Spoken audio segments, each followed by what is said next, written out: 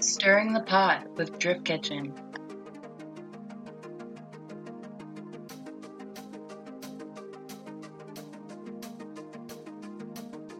So we're just going to do a little trigger warning. We're definitely going to be touching on some topics that might trigger people, mental health and depression. I feel like even addiction with the topics. So, if anyone is struggling right now and feels like that they wouldn't be able to get through that and hear it, then maybe sit this one out.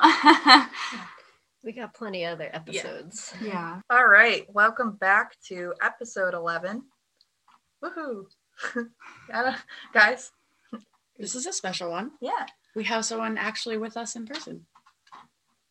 This is our first in-person interview that we've done. So hopefully it's a little bit better than all of our Zoom meeting ones. So thanks for being patient with us for those. Less technical difficulties. So we should introduce her. Yeah, probably. That's a good. Who do we have this week? Guess by the answers. We have, and please correct me if I'm saying your last name wrong, Abby Litrenta. Perfect. Oh my God. Awesome. Yes. And we have Abby on here because we are talking about mental health. So what is your title? I got my master's degree in social work with a clinical focus, and I have my license right now. My first license is I'm a licensed master social worker.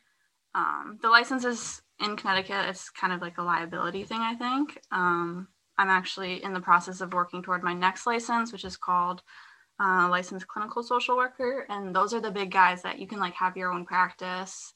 I'm pretty sure they can really fight to have people admitted against their will. So it's a big one. But yeah, right now I have my license, just master social worker.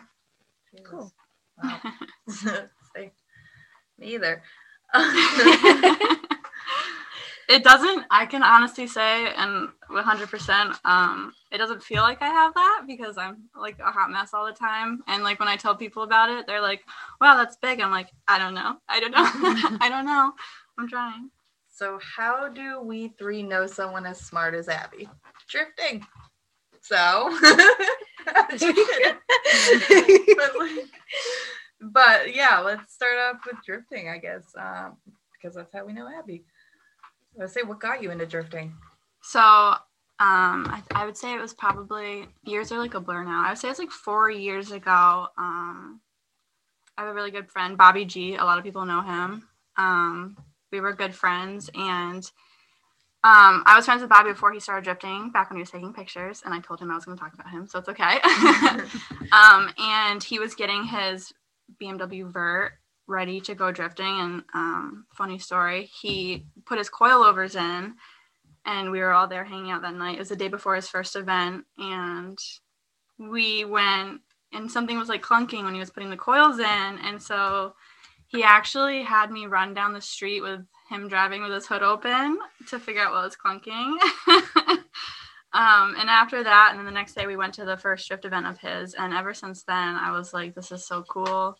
And then we kept going to his events. I kept going to his events, and then went in the car with him eventually and was hooked on it. And then a Drift Kitchen event, actually, he let me use his S13.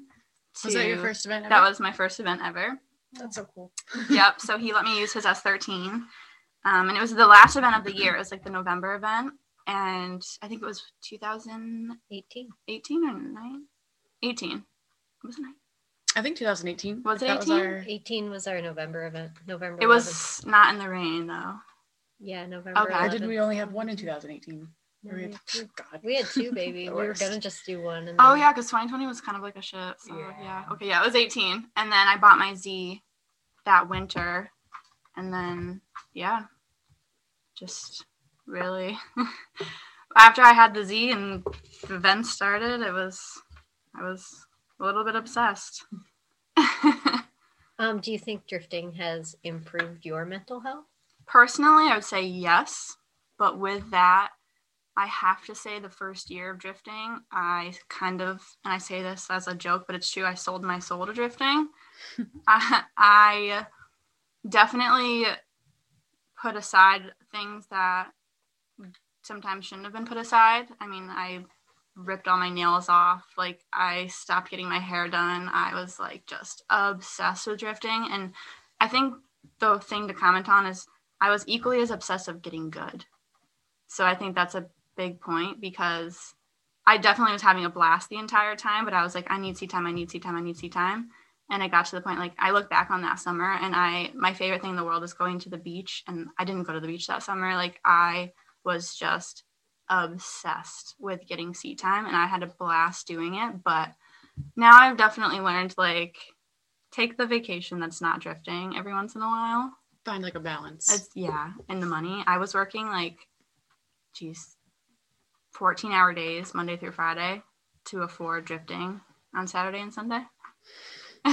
And modifying your car in the process. Abby's also an extremely good example of someone who has a lot of seat time, though, and prioritized seat time, because you got good quick. Yeah. And I also didn't just, like, I built my car as I got the seat time. Like, you didn't rush into like high horsepower or anything, or like my first event, the Z was stock, and I was on clapped out springs and stayed on them for a bit, for sure. It showed. I saw you at Club Loose at the Drift Kitchen event, and I think you got a shout out that day too. There were a handful of girls that all were at our first event, and it was their first event ever, and they're like, and they all, it was so cool to see them all get shout outs. I think all the Connecticut girls actually got a shout out. It was like you, Sherry's, Bethany, and I was like, I mean, I was even there just because I drive a lot of Club Loose events, and just seeing the girls and like just seeing how, like, I love Drift Kitchen events, because it's like, when you go to non-Drift Kitchen events, it's a lot of guys. So I think sometimes it gets away from you. But being at an all-girls event and knowing that every person on that track is just ripping it. And we all know each other. Yeah. It's like, it's not weird. Like, you're literally seeing like a family reunion at every Drift Kitchen event. It's like, hey, you can walk up to anybody in the group and it's not weird. Even if it's your first time meeting them. I feel like even when we met some of the Texas girls in Tennessee, it was like, hey, we've been following you online forever. So it's like kind of like we knew each other, but I'm still on cloud 9 from that event. I was the one who spiraled into a depression the next week. I feel like it'll never get better than this. Yeah, pretty much. No, seriously, it was just like all the adrenaline had left, because we'd been working, Taylor and I were working so hard all summer for all these events and everything, and like the merch and stuff. And then like after the event was over, I was just like, God, the monotony of life. Yeah. Even on a weekend of sitting on the couch going back to work is like the monotony of life. Literally, though. It's like, oh, do I have to do this? Like, there has to be a better way. I'm like the opposite of Abby. I'm like, I don't want to work hard at all, but I would like a lot of things. Like, wow. Okay. Where does that leave us? Who asked the last question? I did. Oh. Are you doing anything new to the Z this year? Yes. So the Z is currently getting caged, which is very exciting. I hear a lot of good things about the way your car feels after a cage. That's the biggest one. I have an oil cooler going on and an upgraded radiator, and then harnesses, obviously. I've spent a lot of time swinging around in the car, so I'm pretty excited to be harnessed in. But other than that, that's it. Getting more comfortable with using my hydro is my main one. Maybe I saw it wrong, but did you have the like heart-shaped gussets in your? So I wanted hearts, but they're stars. It was stars. I knew it was like hearts or stars. I was like, I saw that, and I was like, oh, that's pretty cool. Yeah, and the color of the cage is fucking gorgeous. Yeah. I'm like, can we say? Yeah, no, the color of the stars are fucking gorgeous. Yeah, no, my amazing boyfriend is putting my cage in. He got it painted. It's gorgeous. It like doesn't feel like real yet because it's still like tack welded in. So I can't wait for it to be like in the touch-up paint and then that's gonna look cool. Drive the car. I gotta ask about the paint. Was that spray paint or is that like actual like paint? It's paint. One of his friends, his name's Devo. He works out of West Hartford. He did the cage. He painted it. Nils, he pretty much built the cage in the car and tack welded it and then took it out and then took the cage to paint. And so there's a lot of like parts of the cage where he's going to be welding it in that are not painted. So we have paint and like the super fancy brush that like you guys are like brushing it on. Yeah, I have to brush in the like, because when he welds it would obviously ruin the paint. So I have to go in and brush paint all this like welding spots. But yeah, no, it looks really good. I'm excited. Yeah. It's like hard for me to envision it still because like I just want to drive the car. I'm like, just let me drive my car, but it's okay. So did we ask, do you think drifting can actually become an addiction for people? We didn't really ask that. Do you think that like maybe the adrenaline, the serotonin, maybe it could, right? Not technically addicting, but to jump into that 100%. Yeah. I mean, dude, like it's not physically addicting, right? People put themselves in like serious debt over it and like can't stop. Yeah, that's true. And gambling's addicting, so if that counts. I mean, addiction is by definition something that you are addicted to and including an activity. And I think that if other parts of your life are being negatively affected by it, then that's an addiction. It's, and it definitely can be and I'm guilty of this, if you're building debt to build your drift car, then it might be. Damn. So you shouldn't ignore your family and life to go drifting. You gotta do other things. Which I feel like, I'm even guilty of. We're all guilty of. I don't even drift and I ignore my family for it. All the time. I mean, I feel like though with like anything is I feel like sometimes when you find an outlet that makes you feel good, you prioritize that and it can seem selfish. But I feel like you have to be selfish sometimes. Yeah, it's true. You gotta do stuff for you. So what made you want to get into the field of mental health, though? So I, since I can remember, have been like obsessed with problem solving when it comes to people and like, why you are the way you are. And I grew up with, my dad is very bipolar, so we grew up with a lot of chaos in the house. And I think since then I've just had a level of empathy for people and even families or friends that have to deal with the ripple effect of, mental illness. So I started I took like a college psychology class in high school and it was just so cool. And I was never very good at anything. Like I really was never good at anything. That's hard to believe. Yeah. I really wasn't though. I was actually homeschooled until high school. Really? Yeah. Really? Yeah. Wow. I like wouldn't have taken you for a homeschool kid. Yeah, no. It's like you've adapted pretty well. Yeah, that's what everyone says. So like I never had anything that I was like passionate about, I guess. So then I started college actually to go to school to be a nurse in a psychiatric ward and realized I am absolutely disgusted by anything bodily and can't do bio. So I switched over to social work because it's very broad. And then I got my bachelor's and then I got my master's. And luckily when I was getting my bachelor's, I was able to get an internship to kind of confirm that I wanted to do it. And I just will say the thing that like kept me to like really like go forward was obviously money. Like you don't make much money with just a bachelor's in that field, but the resiliency of the people that I've met is so inspiring, and like just learning stories will never get old. And that's literally my job, is just to learn stories and try to figure out how to help them. Jesus. Like, you are so much nicer than me. Yeah, it takes a lot. Yeah, it's just, it's hard though, because you have to be very empathetic. I've had clients tell me things that in my personal life I would really judge them for, but when you learn the backgrounds and the reasons that they are the way they are, they're doing the things that they're doing, it's really like inspirational that they're even alive. So it's a lot of empathy. Obviously you went to school for it, so how did you manage to like balance your life? I was not a great example of that because I don't know what it is, but I also got into drifting the hardest years of school. So it was that too. I would say I repressed a lot of myself.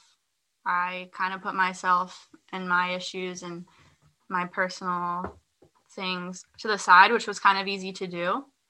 You know, if I was feeling bad one day, it was easy to be like, oh, well, I have an assignment, so that's what I have to focus on. I didn't balance it very well. I mean, I was very lucky that the job that I was doing, I sat at a computer for most of the day. So I double dipped with school and work for sure. It's a really like interesting thing because I can say now that I'm out of school, a lot of the things that I repressed for the last 5 years internally are coming up, and it's almost more stressful being out of school because I think I use school as a coping mechanism for sure.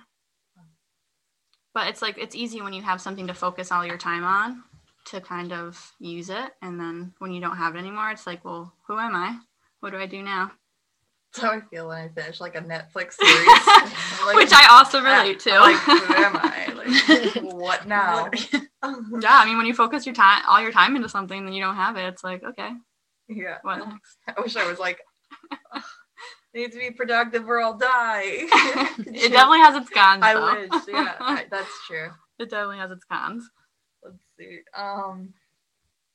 What are some tips people can go, do day to day to help stay positive, do you think? So this is going to sound like we've all heard this before, but in my years of school, it's really just the basics, like positive affirmations, journaling, meditating. I wish I had something more juicy, like I really do, but this is what we teach, like even my clients. I would say diet and exercise has a huge impact on mental health. You don't think what you put in I mean, a lot of people think that their diet wouldn't affect them, but I mean, it's interesting how much, and I notice this too, if I'm eating like crap, how I feel. Yeah, eat like shit, feel like shit kind of thing. There's a lot of cool stuff now where like there's a lot of apps, like meditation apps that you can just taking like 5 minutes a day to kind of disconnect. Really the basics though, like I said, journaling, affirmations, get off social media, please, for the love of God, get off social media. Yeah, that was the next question. What are your thoughts around social media and mental health? Yeah, social media, I think, is great in so many ways because we're all so connected. Like, how many cool girls do we know because of social media? Mm-hmm.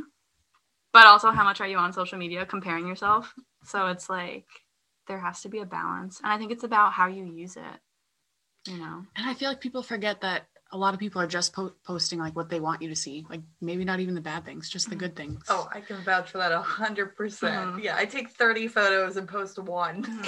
You post the highlight. Yeah. I'm like, you're welcome. Yeah. But yeah, no, it's true. I would say I'm like not addicted to it though. I would say more so like, because I feel like I know a lot more people that have screen time than I do. Like I'm fairly good at it. I go on it at work to escape from work, but when I'm home, sometimes I really don't look at it because I'm like, I'm where I want to be. I'm gonna go take a shower. But like, how many times do you like look at it, put it down, and then 2 seconds later, you're right, you go back to like, right. It becomes an impulse. Who check my stories and shit. And then you're like, oh, I just did that. Like, what am I doing? And that's actually something that I wanted to ask you about because you were talking about like journaling, meditating, and all the positive things that you can do to help, stay positive. How can somebody do that when they're already like in a place where it's so hard to do anything? Right. And I think that's where like really putting your phone down comes in, as hard as it is. I am big on having a paper journal. Like, don't go on your phone and write notes when you're journaling because someone's going to text you or Instagram's going to send you a notification and you're going to be like, you're going to click off your thoughts. You can go to literally like Five Below or even dollar stores sometimes and get journals that have writing prompts. And I always suggest that for people that don't know what to journal about. Cause like, even if I tried to journal, I'd be like, what the fuck do I write about? Or you can go online and print out writing prompts. That's literally what they are. And just go off that. But I would say, yeah, definitely like paper journals, or if you have goals or want to make lists, do it on paper. Don't do it on your phone. because it's just really hard. It's a slippery slope between, I'm journaling on my phone to get away from the negatives and then getting sucked back into it really easily. Yeah. Oh, well, first, are there any places like for people that have no medical insurance or feel that it's too expensive to go see a therapist, or anywhere that they can, like any outlets for them? Yeah, definitely. You can always call 211. There's always resources on, if you just dial 211. There's also, and this is like the other side of social media, there's a lot of apps now where you can actually talk to therapists, or they say it's a therapist. It might be an automated thing, but sometimes it doesn't matter who you're talking to. You just need to vent. Mm-hmm. There's definitely a few apps. I don't know any of them off the top of my head, but you can definitely go into the app store and just type in like therapy or something about talking. But so I'd say 211. 211 can help with mental health, being homeless. If you're homeless, they can give you resources. If you don't know where to go, even for mental health, they can give you a lot of resources. You can also tell them, I don't have insurance, and they will give you more resources than I have for that. Or if you are currently in a crisis and you are scared of even yourself, just call 911. Have police come. It sounds scary, but it's the gut truth is have the cops come, talk to them. They're trained more than you think that they are in putting, and mental health. I mean, if it's that much of an emergency to where you think you might be a risk to yourself, it's always good to just call 911. But 211 is really great too, because they'll lead you in that direction if they think you need to go there. And that's universal, like no matter what state. Yep. Or... 211 is universal, just like 911 is. Mm-hmm. To be completely transparent, I've never called 211, so I don't know exactly what it sounds like the minute you call, but I know that's what, but I always give resources to, you tell like someone what you need and they send you to where you need to be. So 211 is always what I say. Yeah, I've never even heard of that before. Really? So, yeah. Yeah, call 211. Google it. It's just kind of, I think it's like the lesser of 911. Yeah, because I feel like it's hard. I feel like some people don't want to either burden their friends or like burden their family. And I don't know, maybe feel like they don't have anyone to talk to. And sometimes it's easier to talk to a stranger. If you've been telling your friends the same issue for 6 years, you really don't feel like you can talk to them anymore. And for some agencies, actually, you have to call 211 to get in. They have to refer you. And that's a lot of like the homeless stuff we deal with is you call 211 and they set you up and they refer you to a housing. And I think it's the same with like any mental health resources, but yeah, 211 definitely. And Google's great too. Like Google is good and bad, but Google, like there's so many like hotlines, and definitely just a search, we'll find them. There was also this like free website that I have used before. It was I think it's like a European website, but it's like Bliss. It's called Bliss Therapy, and it's like a 6-week cognitive behavioral therapy that you can take, and you pretty much do like different prompts and stuff like that. So that was really helpful too. Yeah, there's a lot of resources on the internet that are free. It's just for some people really hard to get motivated to even, get to the point of doing that. Yeah. What's your question? You asked it. That was a good one. Oh, we had someone, I don't have the message in front of me, but pretty much along the lines ask of what we think of the glorification of like being sad, or like the trendiness of sad, being this, sad, that. Or like something happens and I'm going to go, it's funny to be hurt myself. Yeah, like, self-deprecating. Yeah. Can't relate. That's a like really interesting and big topic in a lot of ways, because it's almost like it's trendy to be depressed. It's trendy to be anxious. It's trendy to have anxiety. And I feel like people almost feel left out if they aren't depressed at this point, because we glorify it so much. Mm-hmm. But like, what do you think for those that really, like, I'm not saying that those people don't feel that way. No. But like the people that do and don't talk about it, do you think it's maybe because it's so, I don't know, glorified, is that the word? Well, that's where I was going to go with it, I'll be completely transparent. I've been diagnosed with depression and also PTSD. So sometimes it's very it almost puts you in the shadows more when you see people talking so lightly about it, because, and these people might feel it, that might be the way that they cope, is just by, publicly glorifying it, and that might be how they cope. But I think sometimes for people that it's really hard to talk about, hearing, anyone just say like, oh yeah, like that makes me so anxious or so depressed, just so lightly, it's really hard. So it's one of those things where, it's different for everyone, but I think there's definitely kind of it's a trend, like an insensitivity to it. Yeah. And I think that there is also a good thing about being able to joke about it, if just because it's like we don't want it to be too heavy. But I think for some people, it's it's got to be hard to see people just like, if, for example, not that there's anything wrong with it, but like the sad boy trend. Oh yeah. It's like the glorification of being sad, and it's just like, it's not glorious. It's not, some people really suffer, would give anything to not be sad. But like I said, the people who do that could be in a place where they don't feel comfortable talking about it in a serious manner, because if they did, it would be way too hard. So that's why I could never say like, oh, they're not really sad, because they probably are, but it's just their way of coping. So right. It's another one of those like, tread lightly.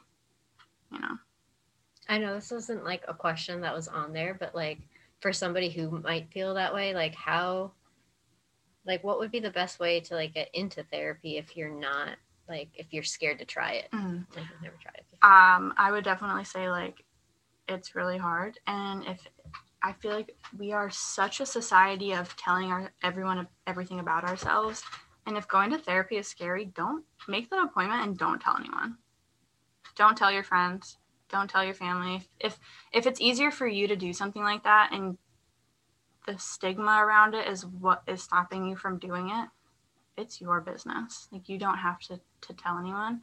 And to bring it back to the apps, if you don't want to go see a therapist, download an app, or there's a lot of phone call therapy now. Actually, it's huge, especially with the pandemic. You don't have to leave your house. You can open your laptop or make a phone call and talk to a licensed therapist. And over the phone might make you feel a little more comfortable if you're not, comfortable with the face-to-face. Or Yeah. And if you're so deep down into it to where you can't get out of bed, you can make the phone call from bed. Even better. Yeah. Because going to therapy is hard, and taking an hour and a half out of every single week is seriously hard. Be me laying on my stomach, kicking my legs. What are you doing? No, if that's what it takes, do it. No, I'm all for it. But to kind of segue into something else, is there's such a glorification about anxiety and depression, and that's all that we talk about, when there is so much more to mental health and mental illness, and nobody talks about it. There's schizophrenia and bipolar and manic depression and borderline personality disorder, and those are still seen as scary. It's like, oh, they have schizophrenia, they're the crazy person on the street talking to themselves, doing drugs, when in reality, I can say from talking to people that a lot of us know, there's a lot more of that seriousness in the day-to-day. So I also think that the glorification of just, I'm sad, or I have depression and anxiety, is also kind of shitty for the people that have like the other mental health issues that people are still scared of. It's an interesting dynamic that we've gone into, because we still institutionalize people that have, some of the bigger ones, and glorify specific ones. And I feel like it's hard for people to get the help that they need, or even the diagnosis. It's also the scariness of a diagnosis. A big thing that we run into is people thinking that once they're diagnosed with a label, that's who they are. So that's another scary thing. It's like, if you go to therapy, you're going to get diagnosed. Because for insurance purposes, unfortunately, which is a fun fact, to charge insurance, they have to diagnose you.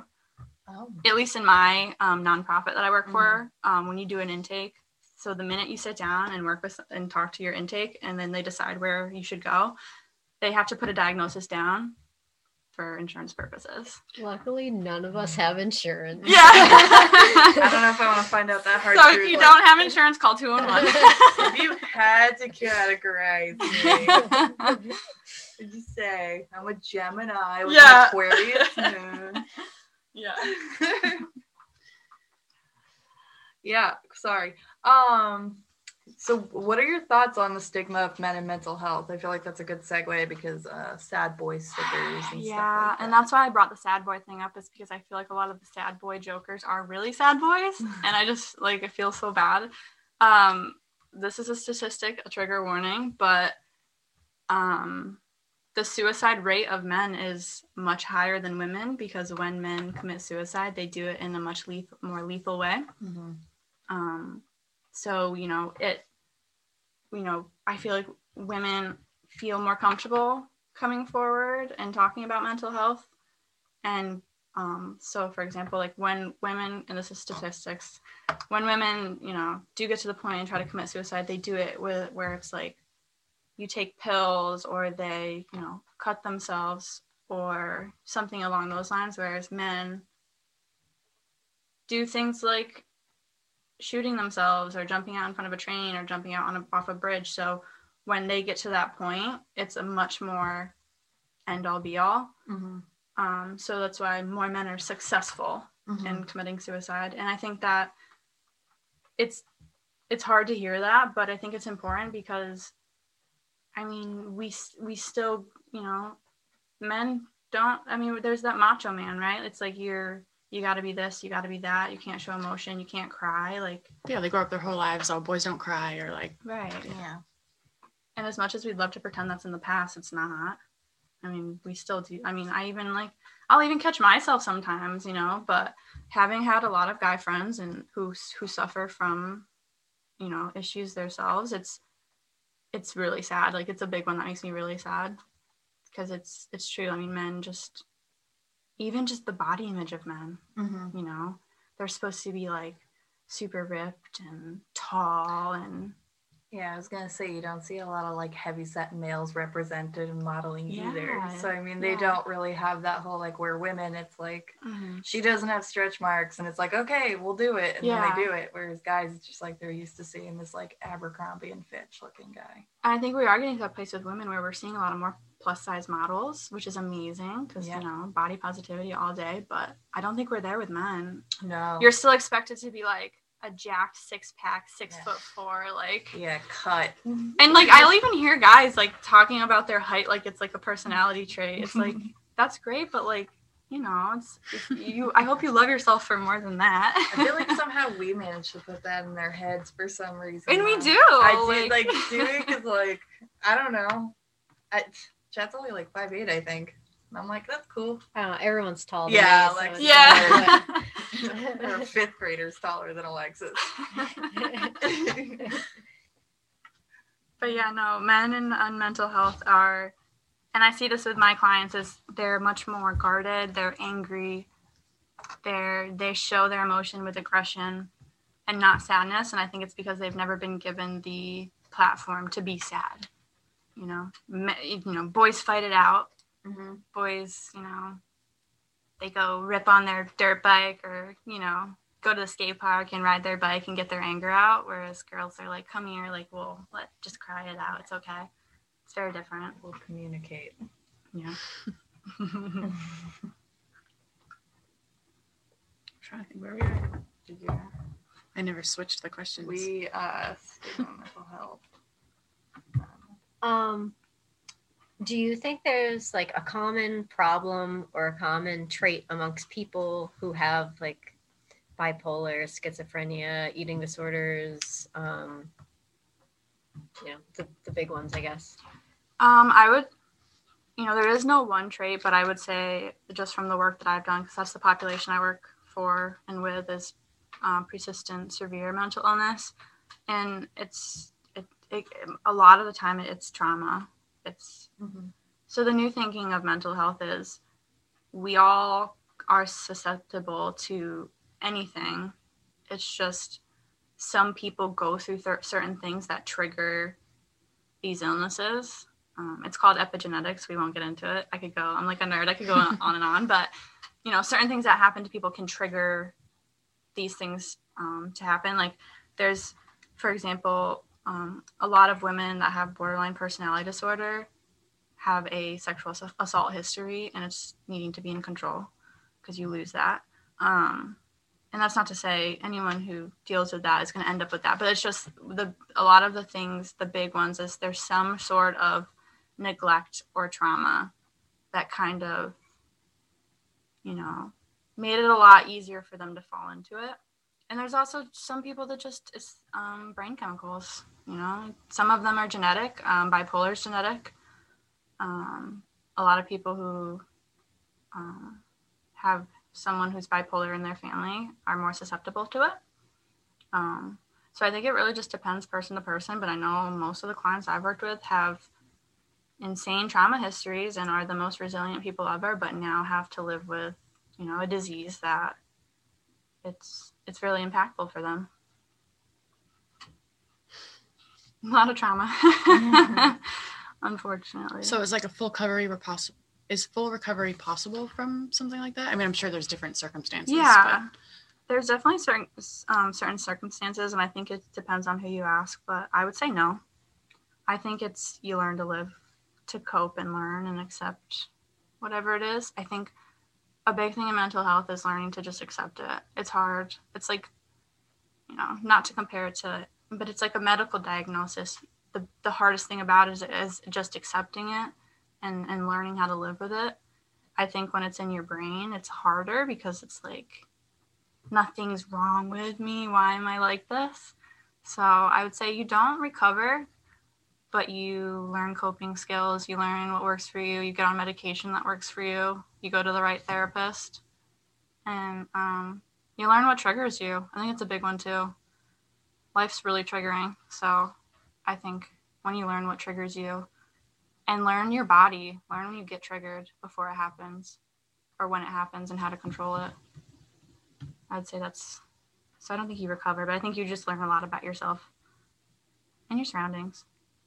So it's like a big part at the end of the day, more so like acceptance, like accepting. Yeah, it's accepting, and then, accepting it to the point where you can go see the psychiatrist, you can go see the therapist, you can go get the help you need without, because if you have a mental illness and you don't get help, it's really hard to help yourself,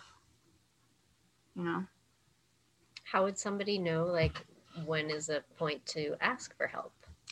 I think it would, I don't think it's ever a bad idea to talk to a friend. And I think one of the big things is feeling like you can't relate to anyone. But trust me, you can. There's a lot of people with the same, whatever your issue may be. But I would say even just calling like 211 or calling it anywhere or just talking to a friend. I mean, if you have a friend you trust, you can say like, I don't know why I'm feeling like this. And I think sometimes hearing someone paraphrase what you say back to you is really helpful too. Like, oh, you sound like you're really sad to me, and it's a lot more sad than I've ever felt. So while it's okay, I think that it might be, and hold your friends accountable. If you see them falling, and then, say, hey, like, I've noticed. Sometimes it's hard to realize that you're down. And then when you do realize that you're like at rock bottom and you're like, oh, shit. So what are your thoughts on self-medication? So self-medication, in my opinion, is a very slippery slope. Mm-hmm. One that people usually slip to the bottom of. Why are we all so at the bottom of the slope? Yeah, no. I think that, like, I'll be transparent. Like, I have a lot of like social anxiety. So like when I'm in a social setting, like if it's like acceptable, like I like having a drink or two just because it makes me feel better in that situation. Relaxed, yeah. But I could live without it. It really is one of those things where, like, if you can't live without it, just make sure it's a healthy self-medication, I mean, can we bring it Yeah. Oh, yeah. yeah, We talk okay. about weed Okay. literally all So- the time. Yeah. To bring up marijuana, like I Very think cool. I do think that, you know, once it's legalized in whatever state you live in, I think, or if you actually, there are a few mental health diagnoses that you can get prescribed medical marijuana for. Tell me more. PTSD, Yeah. actually. Oh. Yeah, if you are diagnosed with PTSD, you can apply for a medical card. And what are the other ones? I think that might be it right now, which is Oh. surprising. Mhm. Yeah, but You'd have to go for something for like pain. yeah, Sometimes I forget to eat. I don't think that was is Oh. one yet. That's crazy. because Glaucoma. I think that might be one. Yeah. My eyes hurt. That's You what would it think is. for like an eating disorder or something like You that think would help. so? Yeah, you would think it would. Yeah, I mean, I know PTSD is the only one I know for a fact, but I think the future of medical and mental health is a lot to do with cannabis, whether it's CBD or CBD and THC. Insomnia, I mean, God, I mean, I know that, you know, THC and CBD can help with insomnia a lot and chronic body pain. Mhm. You know, if I struggle with, you know, chronic back pain and then I wake up in the middle of the night and my thoughts get going and I'm like, well, now I'm up because of pain, but I can't go back to sleep because I'm anxious. So it's like, Yeah. you know, I'll see. I think that, you know, in the states that it's legal, that people are probably a lot happier. Like Colorado. But as far as like self-medication, every addict, I don't want to say every addict, but many addicts are an addict because they self-medicated for something else. Mm-hmm. And whenever someone says like, oh, my friend's addicted to, you know, cocaine or heroin, I'm like, well, what's their diagnosis? Because it's usually never just they're an addict. Mm-hmm. You can definitely have an addictive personality and be addicted to many things throughout your life, whatever it is that day. But a lot of like the really like deep, like they've ruined their own life with drugs. They had an issue that made them turn to the drugs. So, and alcohol too. Jesus, alcohol is so normalized, but so addictive, Yeah. and So destructive. destructive. Would Yeah. you say alcohol is like a big problem amongst a lot of your patients? Yeah, I mean, I work with super severe, so like heroin's more of a problem, Okay. Mhm. but alcohol is so normalized. I was gonna say it's so normal that you know Yeah. you just go to the store and get beer, so why Yeah. not Yeah. self-medicate with Socially acceptable. It's like, but I can't smoke weed and Yeah. drive a safe 55 Yeah. on the highway. I mean, I know someone who doesn't drink just because they never wanted to try drinking, and people are like such a hackling about it. Like, we'll hackle at parties. They're like, we'll just have a drink, Like, why are we like that? Like, why do people do that? it. The judging, like it has absolutely Yeah. nothing to do. It's alcohol is I think caffeine's the number one drug, but alcohol is like number two. I mean, alcohol. I think that's a slippery slope. If you have depression, alcohol makes it worse. Yeah. In the moment, it's not, but the It's a- days after. It's a downer. Yeah. Yeah. Yep. Mm-hmm. Is marijuana a downer? It is a depressant, but Is it? Yeah, but I think at Have the you ever same tried to be time, mad and high? you've seen me mad and high. Yeah, it sucks and it does take a lot though. I think that's where you get into like the indica and sativas, and Mm. if you're anxious, like don't go and smoke a sativa because that's just gonna make your mind go fucking crazy. Whereas And- like if you are anxious, smoke a sativa and it's gonna like chill you out. And isn't there like some sort of link between schizophrenia and like cannabis can actually like trigger those episodes too? I'm not like too educated on that, but I can only imagine. I have looked it up. You know? I have definitely looked into that. Because I it's have a family technically member like a who's- hallucinogen, Yeah. technically. So I Yeah. think I want to say it was something. I don't know if it was the THC, like high amounts of. Like, when we smoke weed, like the weed now has a lot of THC, and like Mhm. our bodies, we shouldn't even be smoking that much THC. But I think it's something to do with the one of the psychoactive drugs Yeah. in it.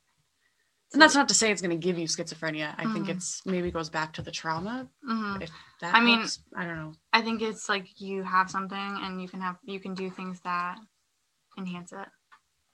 So it's probably good to like talk to a doctor first. Always.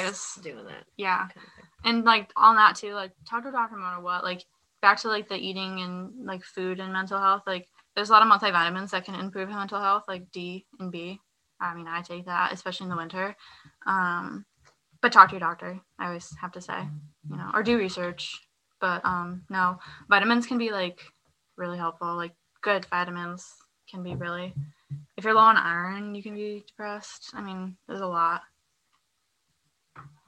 So I feel like there's like, no, I feel like that's going to come out wrong. I don't want to say like you're not really depressed, but like you're not giving yourself a shot, right? If you're not exercising, eating healthy, like trying, you're like just making it worse. I feel like that's going to come out wrong. I'm not trying to say you're not. It's not wrong, no. It's just that some people that are really depressed can't. Yeah. It's like they can.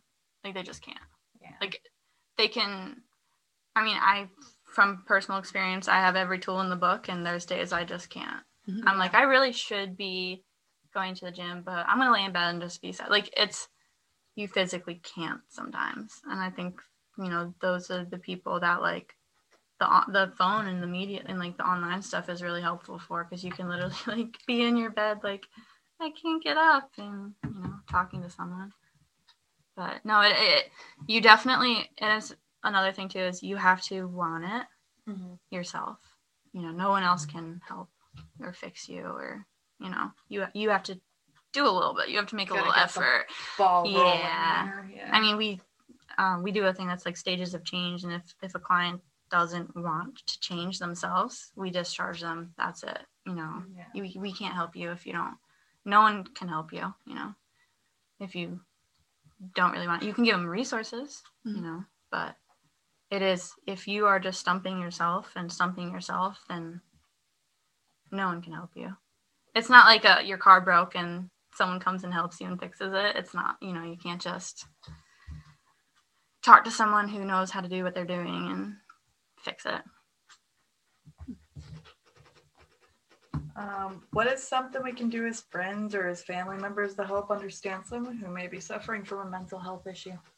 Yeah, so I'd say just like be there, but don't be in their face. And I say that as like, it's kind of like, it sounds funny, but like, I feel like sometimes people who are struggling, I feel like sometimes there's a shock factor that we give people unintentionally when we hear, you know, really sad stories or hear about how much they struggle.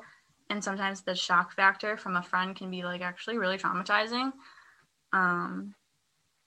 You know, there's such a pressure on people who feel like they're different. So if someone comes to you and says like, you know, I'm really upset, sometimes I think about hurting myself, and you respond like, oh my God, like you're gonna hurt yourself. That's traumatizing, because it's like, oh my God, even my friend thinks I'm like shocking. So I would say, you know, just be there, but don't pressure, don't say, this is what you need to do. Oh my God, you need to go see a therapist, and then throw a bunch of resources in their face. Like my favorite term ever is something I saw on Facebook one day, and it's, before someone starts to vent to you, ask if they just need someone to listen or if they need advice, because those two things are very different. You know, if I have a super good friend who has severe depression, and I think that they have come to me more than anyone else because I take it very lightly, which sounds weird, but I think some people don't want the attention. And if you already don't even want to come out of your bedroom, you don't want someone to be like, oh my God, you know? And so I always say, like, if someone's coming to you, ask if they need advice or if they just need someone to listen. Because sometimes I'll even be talking to my friends and they'll give me advice. I'm like, I don't need advice. I just need you to just be quiet and listen to me. And I think that's really important. I think that would be good to clear it up too, because sometimes you might have not like an expectation of what you want someone to say, but like, yeah. And it's true. Like if you come to somebody and they respond in a way that you weren't expecting, that can be really hard, you know? And I think that like, there's definitely like people that you go to advice for and people you go to just to listen. I gotta give it to Taylor. Taylor's pretty good at shit like that. Like, Taylor does this thing where she'll, like, tell you what she thinks, but then she'll go, but I'll support you regardless. Right. And it's, like, so funny. And I think that's important, too. If you give someone advice, you know, we're all self-motivating, so yeah. I agree. Taylor is really good like that. Yeah. Even if I'm just going to take my own advice. She's just a comfortable person to be around. I can completely disregard your advice and be like, whatever. She said she'll still be my friend, so I don't see a problem with doing what I want.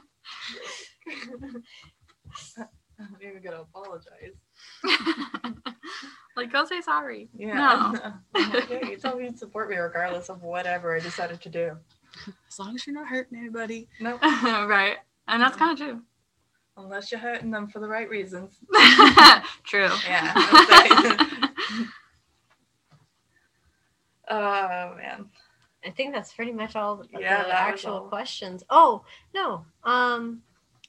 What are your goals for this year? So this year, career-wise, I've had a few interviews for like master's level jobs. I'm going to a second interview right now for a therapist working in one of the Connecticut state prisons, working with men with opioid disorder. And so like it's fun. I'd be working in a prison, and the lady in the interview was like, you know, it's not one of those jobs where you can just open a window or let the sun in. Like you'll be like your office is in the prison. I'm like, cool. That's my favorite population. So that's really exciting. Yeah, it is. Like men, like violent men offenders are actually like. You're like, they're my favorites. Yeah, I've worked with a lot of. Wow. Yeah, it's really weird.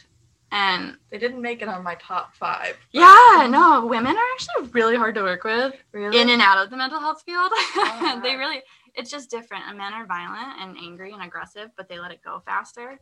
Even when you work with, and this isn't for all, this isn't like this is or isn't, but from my personal experience, like I've worked with both men and women, and men are just very like, they're scarier. Whereas women, you know, sometimes you say things wrong and they hold on to that, and you don't realize it. Men are just like, you know, fuck you, you little shit. It's like, oh, okay, it's okay. At least you got that out of the way. So yeah, no, that would be a really cool job. It's very dangerous, you know, like the CEOs stand outside of the room, and you know you're alone with the guys. But that's actually like my dream job. So I'm really excited to be interviewing for that. So that's my number one goal. I hope I get that. Drifting wise, I would say like. Learning to doing more tandems, but chasing. I do a lot of lead runs because I'm fairly consistent. So everyone wants to chase, but I need to chase. And drifting with girls. I have not tandem with a girl yet, and I'm hoping to do a lot of lady tandems this year. That is just going to be so bad. I'll probably be crying like while I'm tandeming, like so excited. Wrong year not to drive. I know. She's driving. She will drive. I do believe Alexis will be. I'll put you in. You can drive my car. Like, I just want to see you drive. I will never say no to driving someone else's car. Yeah. Same. You too. No, I'd say that's my biggest goal, just driving with girls. I mean, driving with the guys has been great, but I just want to drive with my friends. Like Bethany with the Blue Z, like, that is, like, my number one because we have the same driving style and the same setup. So I think we could do some really rad tandems together. So I'd say that's, like, my number one. Hell yeah. Yeah. That's awesome. What Drift Kitchen events are you coming to? Oh my gosh. I'm going to. No, I've already been. Definitely. Does that say all of them? Yeah, no, definitely New Jersey. She's doing a world tour with us? Wow. I'm just at every event with you. I'm like, hey guys, it's me. You're like, dang, you're back. Definitely New Jersey, Club Los. I would love to hit up Evergreen. Haven't been there. Love driving new tracks. And there's a lot of talk. I'm pretty sure it's going to happen. The Clutch Kickers in Florida. Hell yeah. Yeah. I mean, my boyfriend's going to be driving there all year. So doing Clutch Kickers. So I was talking to him today actually, and he was like, let's go. And we're probably going to make it like a 2-week trip to where we like hit up another track or two in Florida. Oh, so that's an awesome vacation. Though. Yeah, right. We'll bring all the cars, and have backup car. So are you gonna be at the Clutch Kicker events, like the round? Yeah, I'm planning on going to. We can hire her to work at the booth with us. I will definitely work at the booth with you. I'm planning to do the April. He's not doing March, doing the April, or going to. Scout free labor? Yeah, I would love to. I'm so hired. I signed up. I'm like, I'll do it. Like, oh, she's already going to be there. But really, let's break it, just unplug it. Yeah, no, the April one, I'm pretty sure that's the goal. It'll depend on if Nels gets his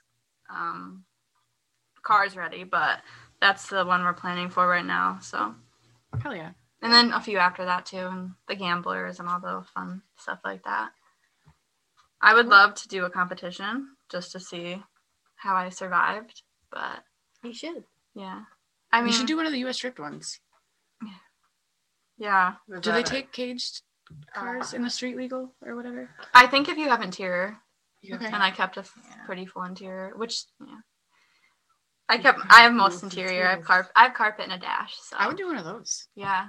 Hell yeah. That's why I say like I need to get better at chasing because I'm pretty confident on like the lead run being decent, but it's the chasing. And like the coolest moment of my entire life was when I got to chase Brian at the Drift Kitchen event and was scarily close. I surprised myself. Wait, who'd you chase? It was Brian.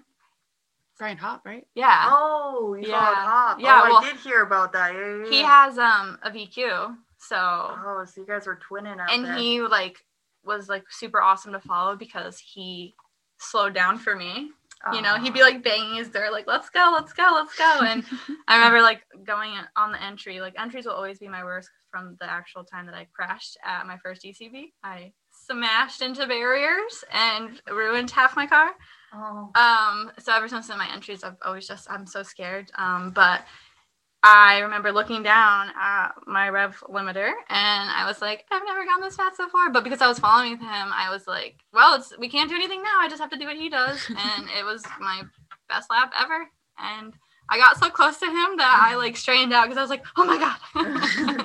But it was so fun. It was so rad. Definition of scared straight, right? Yeah, I was like, Quite literally.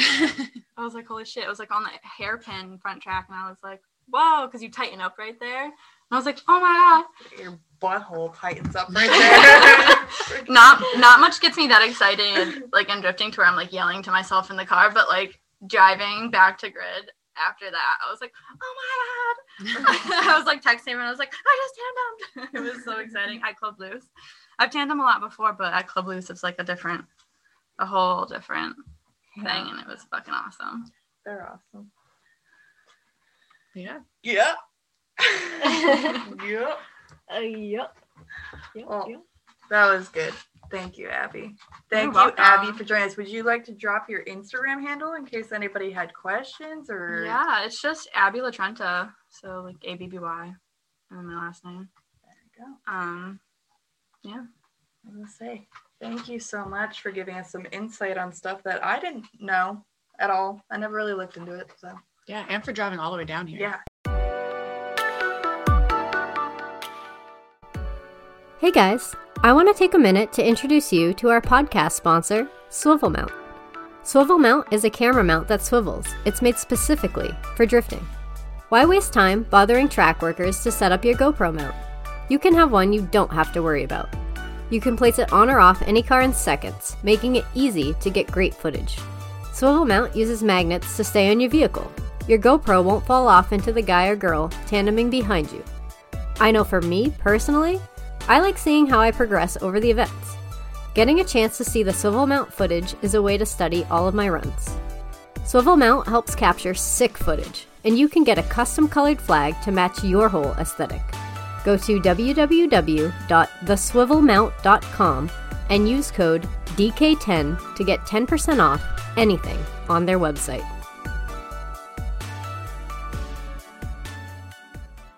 What do we have this week for Whitmore's Weekly Wisdom? My Whitmore Weekly Wisdom this week is to be kind to people. One small gesture could be what changes their whole day around. Nice. Yeah, I feel like I Very had appropriate. to say that like 5 times, so it probably sounded a little monotone. No, The fifth time around. You meant it. All right, ladies. By the time you guys seen this, the schedule's been out for a week, roughly. So That's exciting. You guys are all over the place. Root, I can see the excitement in your faces. We're just scared. Yeah, we're just already tired. We have so much to do. Like, so much to do. The t-shirts, the hat, Everything. I know. The stick The is. stickers. But at least we'll be there. You'll be there. We will.